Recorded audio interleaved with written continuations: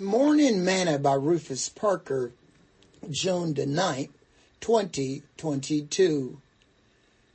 Don't ever give up on life.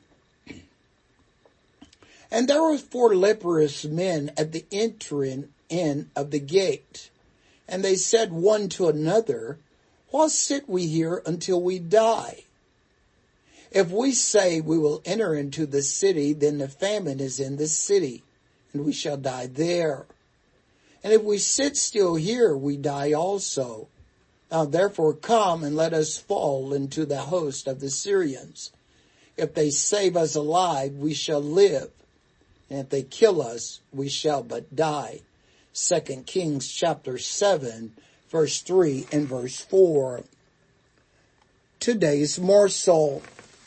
There are those who give up on life too quickly.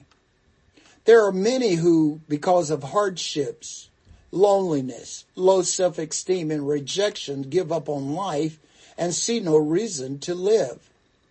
But these things should not cause you to give up on life. Life is challenging, and you must learn how to live it and enjoy it.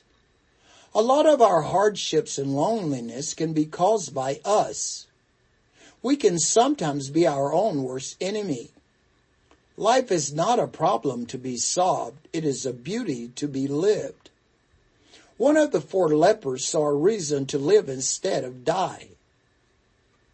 He realized something that the others may not have considered.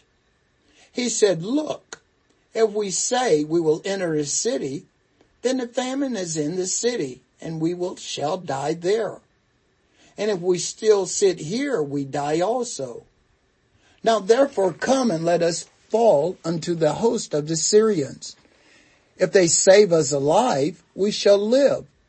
And if they kill us, we shall but die." Notice, he said, let's go to the Syrians. The worst thing they can happen is they kill us. But if we sit here or go into the city, we're going to die anyway. So I'm taking my chances to live. They just might feed us. And when they made a move, God made a move for them. Don't give up on life. The next move to live may be a turnaround for your new life. Therefore, you shouldn't ever give up on life. Life is a gift to be enjoyed and cherished. Sing this song with me today. Who is this who come with healing for the halt, the blind, the lame, saying softly to the sinner, "Follow me"? Only come in faith, believe in us of old the people came. And the lame shall walk, the blind again shall see. Oh, it is Jesus, Jesus. Well, sad ones weep no more. He will heal the brokenhearted, open wide the prison door. He is able to deliver evermore. Thought for today. You'll never know how close you were until you quit.